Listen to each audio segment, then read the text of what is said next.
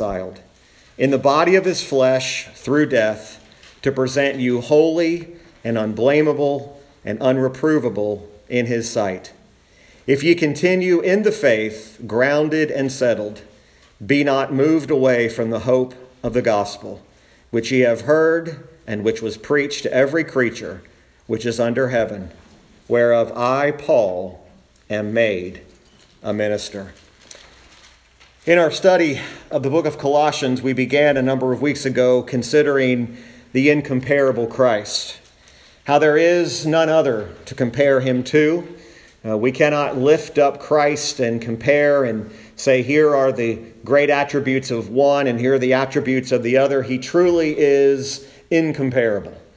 Christ is our all and all. Christ is our hope. Christ, as Paul later says, is the hope of glory if Christ be in you. But you'll notice here in verse 21, as we've continued, Paul makes mention of what these Colossians once were. And it is fitting today because we were all as these Colossians were.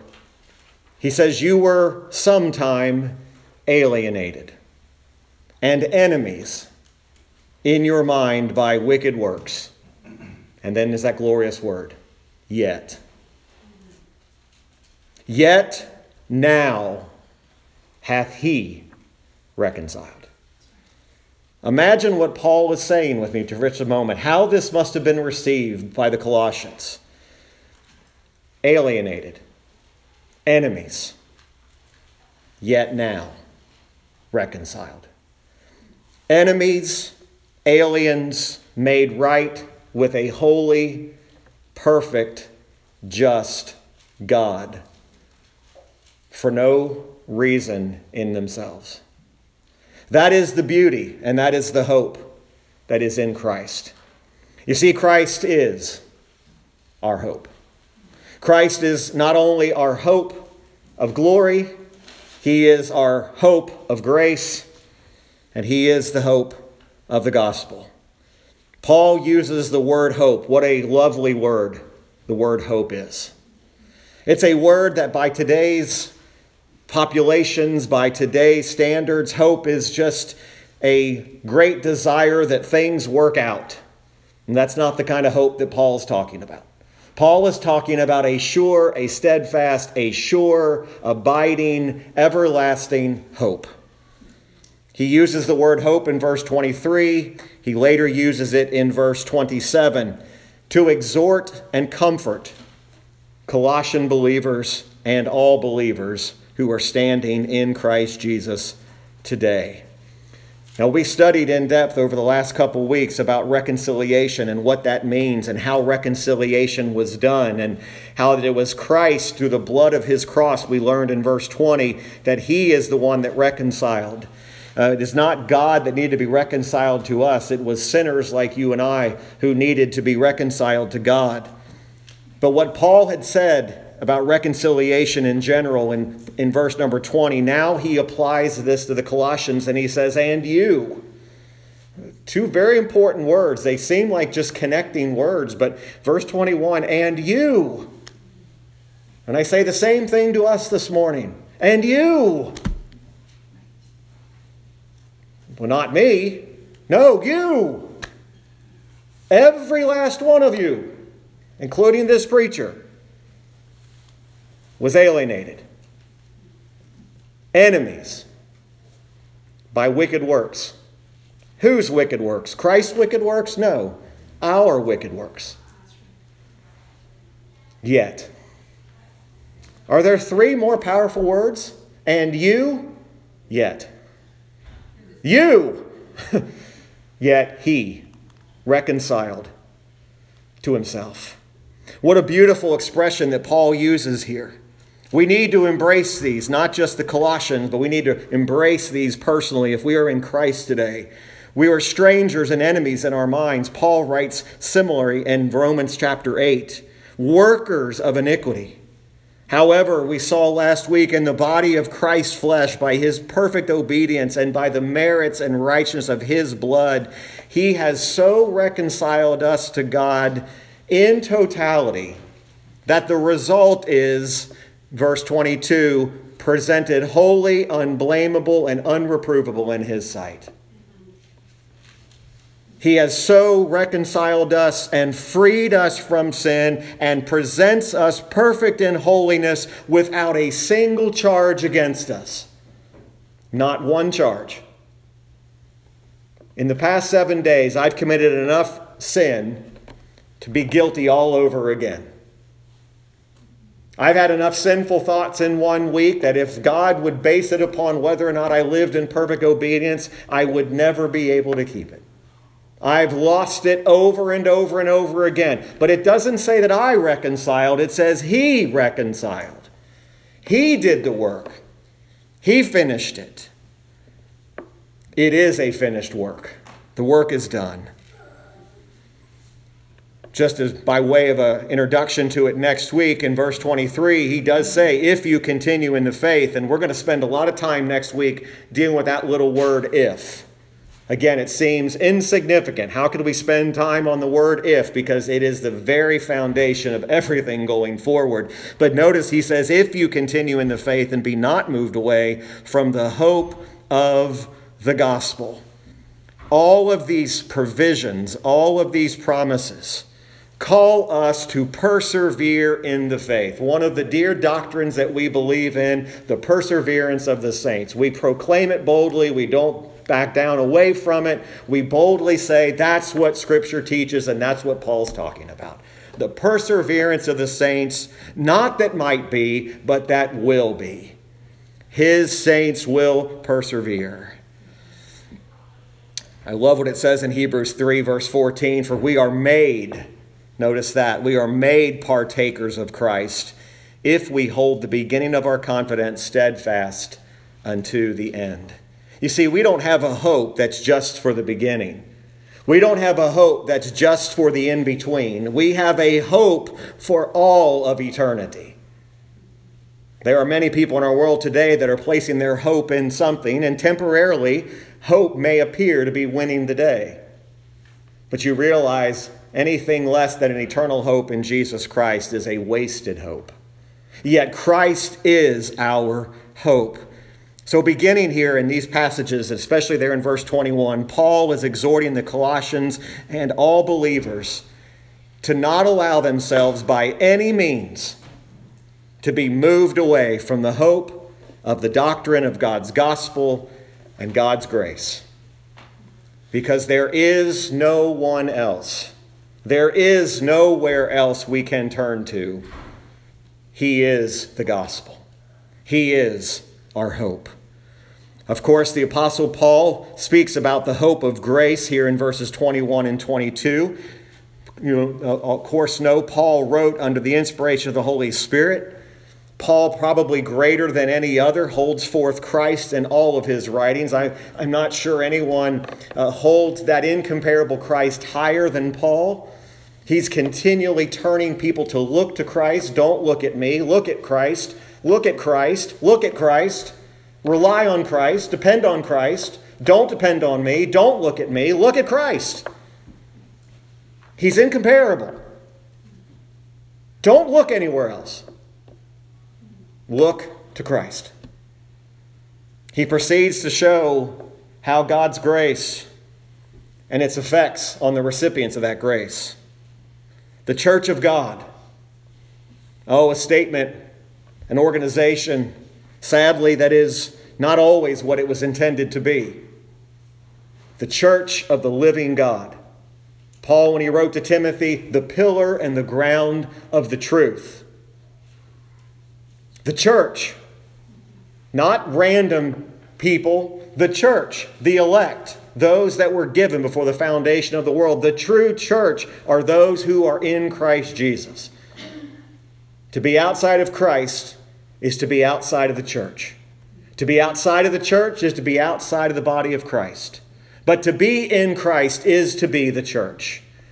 And Paul writes to the church, and he shows and reminds them again of the gracious work of Christ in their life. We are all aliens. We are all enemies. We are all of the nature of Adam. When he fell, all mankind fell. We are in the same depraved situation as if we had committed the sin ourselves. Man is conceived in sin. Man is born in sin. Even if we never committed a single sin on our own, we are guilty by Adam's fall. So those that say today, I am not a sinner, you're a sinner by Adam, the original sin. And yet here we have God before the foundation of the world not reacting as if he didn't know what Adam was going to do. But yet before the foundation of the world, in this beautiful covenant transaction between the Trinity, the Father, the Son, and the Spirit, there would be a group called out unto himself. The very consequences of our salvation today are the direct result of the electing love of the Father. So many years, some of you have this same testimony, I ran as quickly as I could away from the doctrine of election and how I'm missing the beauty of what it means and the beauty of the Father's electing love. Love before the foundation of the world, and then seeing the picture of the Lord Jesus Christ, the Son, and his victorious, redeeming grace.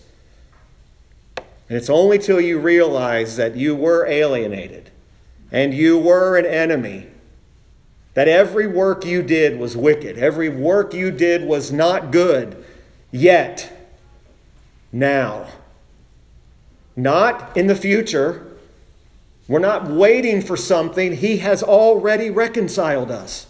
Right now, we're reconciled. We are reconciled, and every member of the true church is made aware of their own wicked works. I am fully aware of the sins of commission and the sins of omission that I still, each and every day, commit.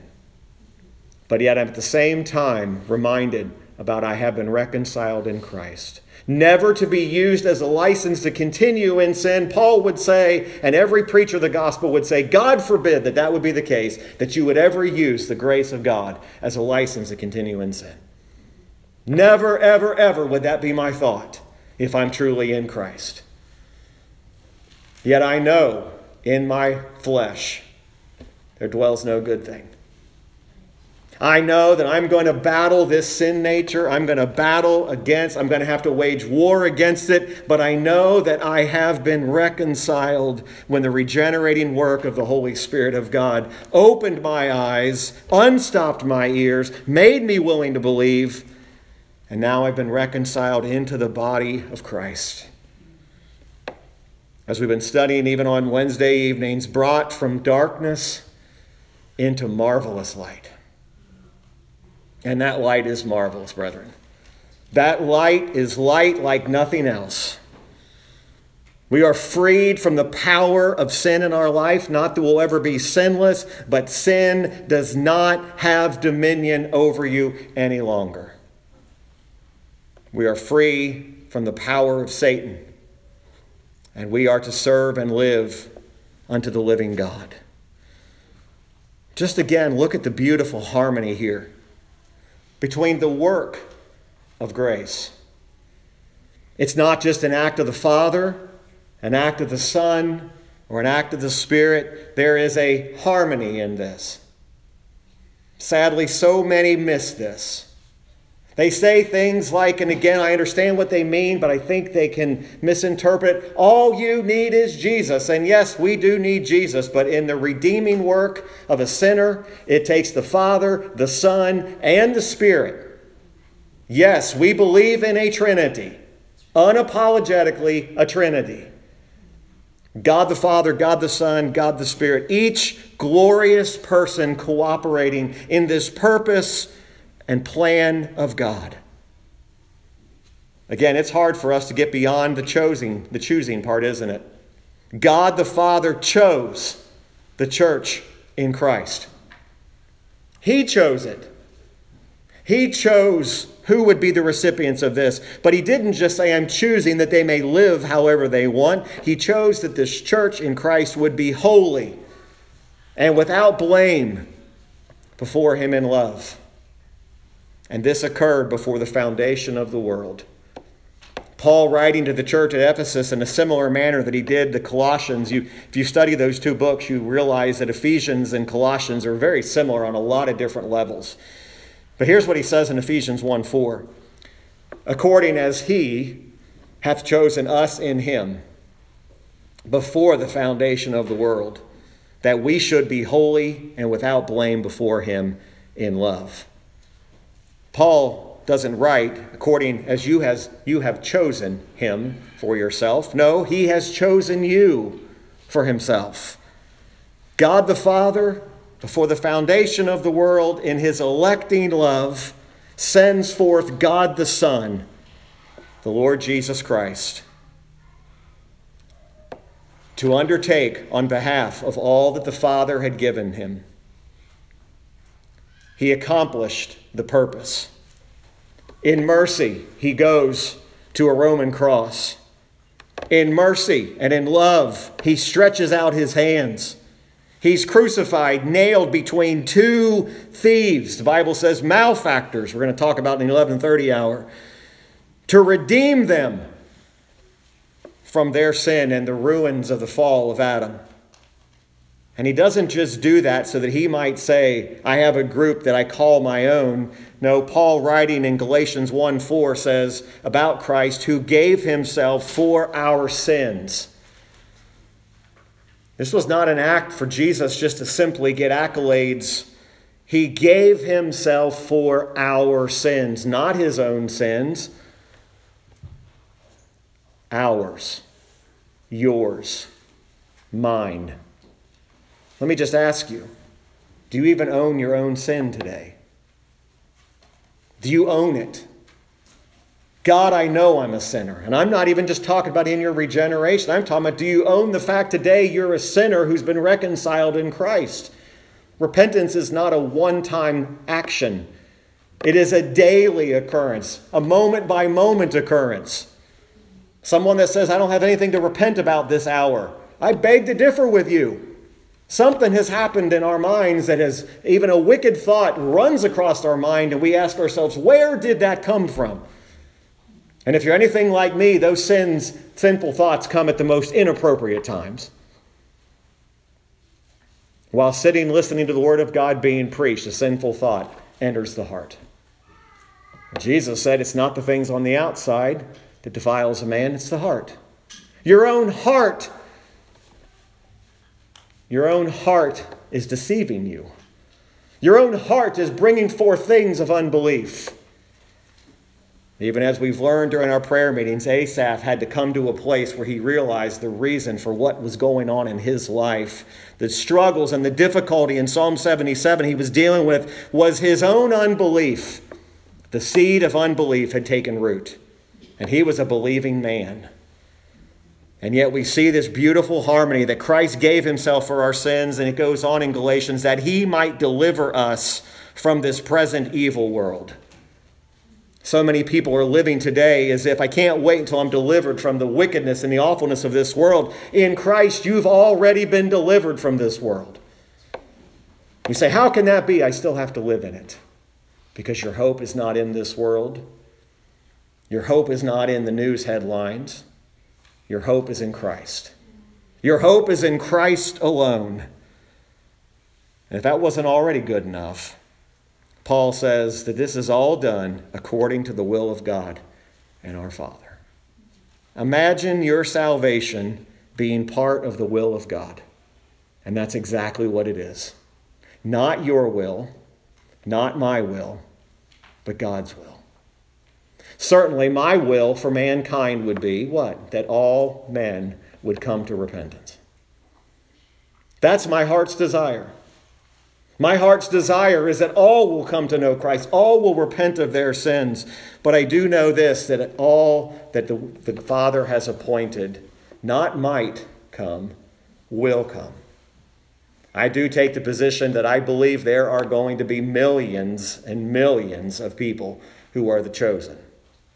So many people say, that's such a narrow-minded gospel. Grace is so narrow-minded. I tend to look at the gospel's been going forth for thousands and thousands of years, and look how it has spread throughout the world. You say, but are you looking at the world and are you seeing how dark places are? Are you seeing how dark the United States is? Are you seeing how dark the UK is now? Are you seeing what used to be the very seedbed of these things? What is happening? Christ is still gathering unto himself all that the Father has given. Brethren, do not lose heart. Do not lose hope. Continue to stand faithful. No matter how dark this world is, the Word of God is accomplishing exactly what God the Father has said it's going to accomplish. Stop taking your hope and your peace from what the world wants you to see. That will do nothing but aggravate that old, wicked, sinful nature in you. Think upon Christ. And then the Holy Ghost. Third person of the Trinity. We saw the Father's electing love. We see Christ accomplishing this redeeming grace on the cross. God the Holy Spirit, the Holy Ghost. By the regenerating work, he has quickened us, made us alive. A dead man has never, ever raised himself from the grave. The true church is a quickened church. It is a church that has been regenerated by the Holy Spirit of God. When did he regenerate us? When we were dead in our trespasses and sins. We weren't regenerated after we decided to seek after Jesus. No, we were regenerated when we were dead. It's like a dead man getting up out of a coffin. Nothing that he did was of himself. Raised to a new, and Paul uses the terms, a new creation, a new spiritual life in Christ Jesus. Now again, you notice verse 22, it says, in the body of his flesh through death to present you holy and unblameable and unreprovable in his sight. Some people take the full position that this is all future. And there is, to some extent, some future tense to this, but this is now. By the merits of Christ. When God the Father looks upon you, he sees the holiness and the unblameable and unreprovableness of Christ. So many say, I can't wait to be removed from this present evil world, and I can't wait to be presented holy, unblameable, and unreprovable. Brethren, do you realize that if you're in Christ Jesus today, you are already unblameable and unreprovable? Not because of your goodness, but because of the merits of Christ Jesus, this wonderful, marvelous Savior. So we see the church presented holy, unblameable, unreprovable. The purposes of God the Father, God the Son, God the Spirit are accomplished and being accomplished. For man's glory? No. For the Redeemer's glory. There is nothing that makes the church of Christ more content, more satisfied, and let's just use it, even more happy than to know that they are reconciled in Christ Jesus. Churches are trying to find all sorts of reasons to be relevant. All sorts of reasons to make Christ more appealing. To the true believer, I don't have to add anything to his appeal. I don't have to give you a gimmick. I don't have to entertain you. I don't have to say, look, we just got to make Christ more hip, more relevant. No, I just point to the incomparable Christ and say, show me anything better than he. Friends, you can search high and low and you're never going to find it. The church presented holy, unblameable, unreprovable, all according to the plan and the purposes of God, not as a reaction to what man would do, not as a reaction to man seeking God, but rather God seeking man. All that are in Christ are to the praise of the glory of his grace, Paul says. Paul says in Ephesians, wherein he hath made us accepted in the beloved. Oh, Wednesday night, we had a sweet time here. We were talking about brethren and brotherly love and what it means to be in Christ. And that's another beautiful word for the church, beloved. Oh, it sounds so archaic. Do people really talk that way anymore? They don't call each other brothers and brethren and beloved. We ought to, because these are words of unity. You have the so-called church today saying we need unity. And they say things like this: we need unity on the essentials. It's all essential. And yet we have this beautiful picture that he has made us accepted in the beloved. We didn't make ourselves beloved. You didn't clean yourself up and then say, okay, now can I come in? Paul writes in Ephesians 1:13 about the work of the Holy Spirit, what he did, in whom ye also trusted after that ye heard the word of truth, the gospel of your salvation, in whom also after that ye believed, listen to this, you were sealed with that Holy Spirit of promise. Did you catch that? With that Holy Spirit. You were sealed with the Holy Spirit himself. See, every member of the body of Christ has the Spirit indwelling them. He goes on and says, which is the earnest of our inheritance until the redemption of the purchased possession. You're a purchased possession today if you're in Christ. Notice those two words. You were bought and you're owned. Oh, our rebellious society says, number one, nobody's owning me.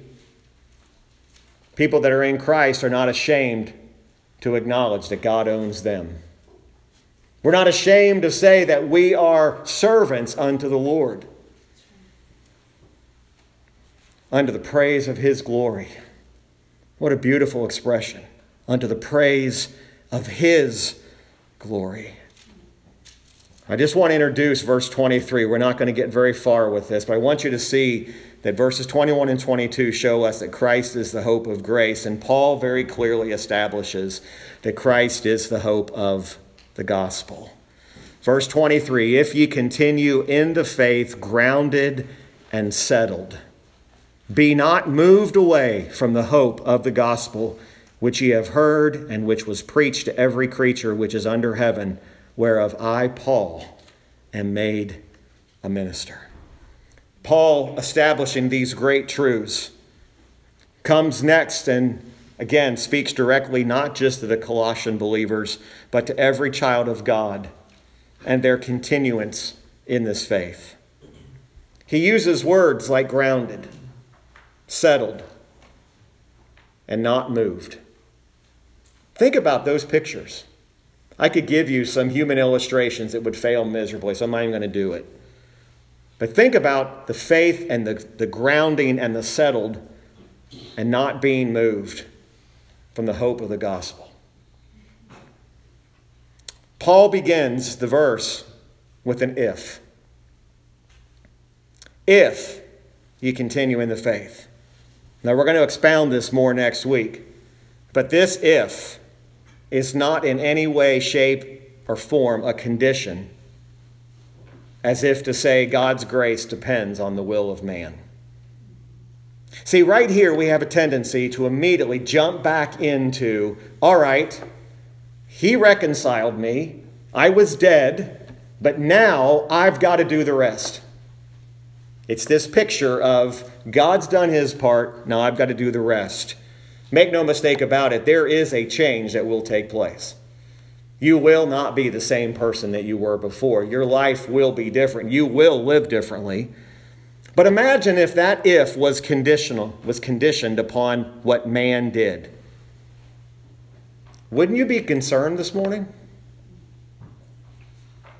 If your entire eternity hinged on the if of you,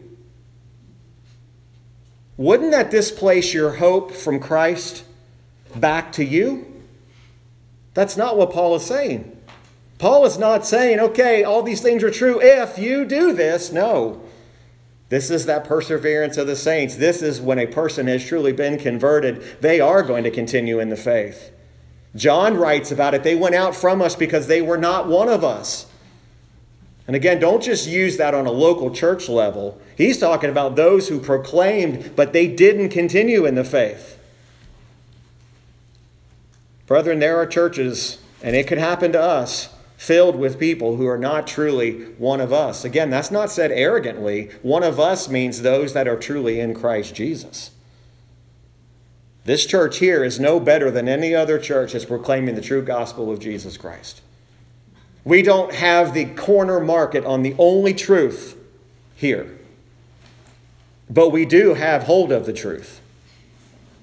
But it's not the only place you're going to find it.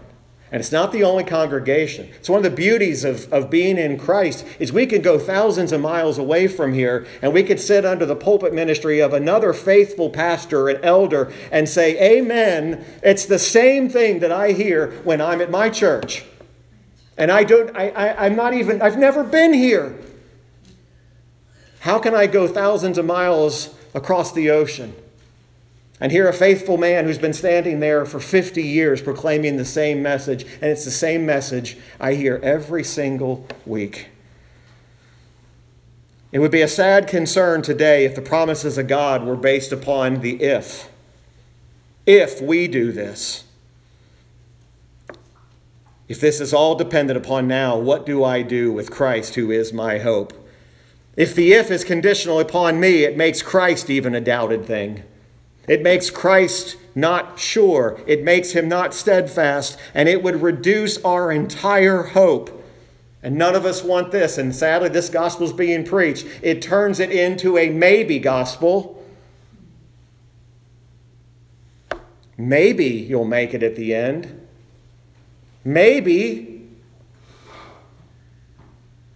It's sad to hear. It's sad to believe and to know. There are people that will leave buildings similar to this one, various sizes, various congregations, who will walk out saying, this depends upon now what I do. You're in bondage.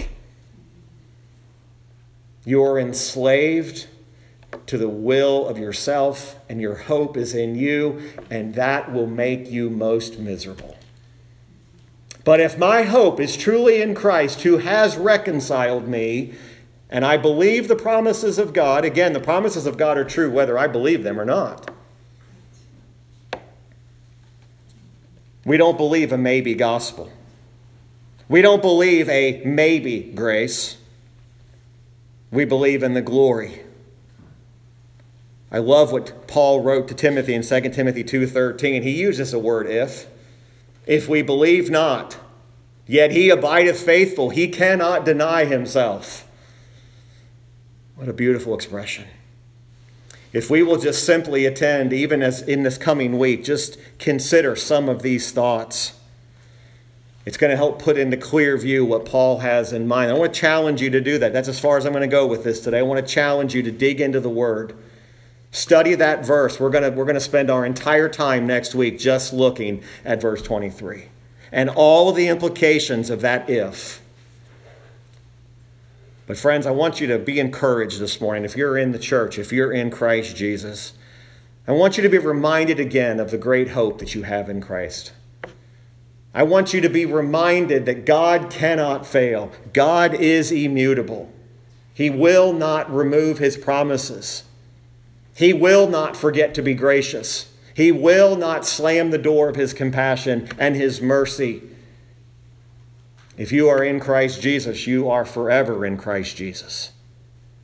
Not because you reconciled yourself to God, but he reconciled himself. He reconciled you to him. Not by man's works, but by his work. So we take great joy in knowing that one day, under the praise of his glory, Jesus Christ will come again for his church. And what a glorious day that is. But we're not to live as just looking for the future and saying, I can't wait until everything is just made right. We're to live to the praise of his glory now, even as the world grows darker, knowing that the hope is the gospel is going forth. And it is saving people. I am encouraged today, somewhere in this world, it may not be in this building today, somebody's eyes are opened. I believe every day, I believe every moment, there's someone being converted. Oh, we're not seeing it where we are. Doesn't mean it's not happening. And it doesn't mean, because you can't see what's going on underneath the surface. You can't see the Spirit. You don't know where He's coming and where He's going. But those of you that are in Christ know that when He regenerated you and opened your eyes, you saw what you didn't see before. And it's all to the praise and the glory of Christ. What a Savior. Christ is our hope. Let's pray together.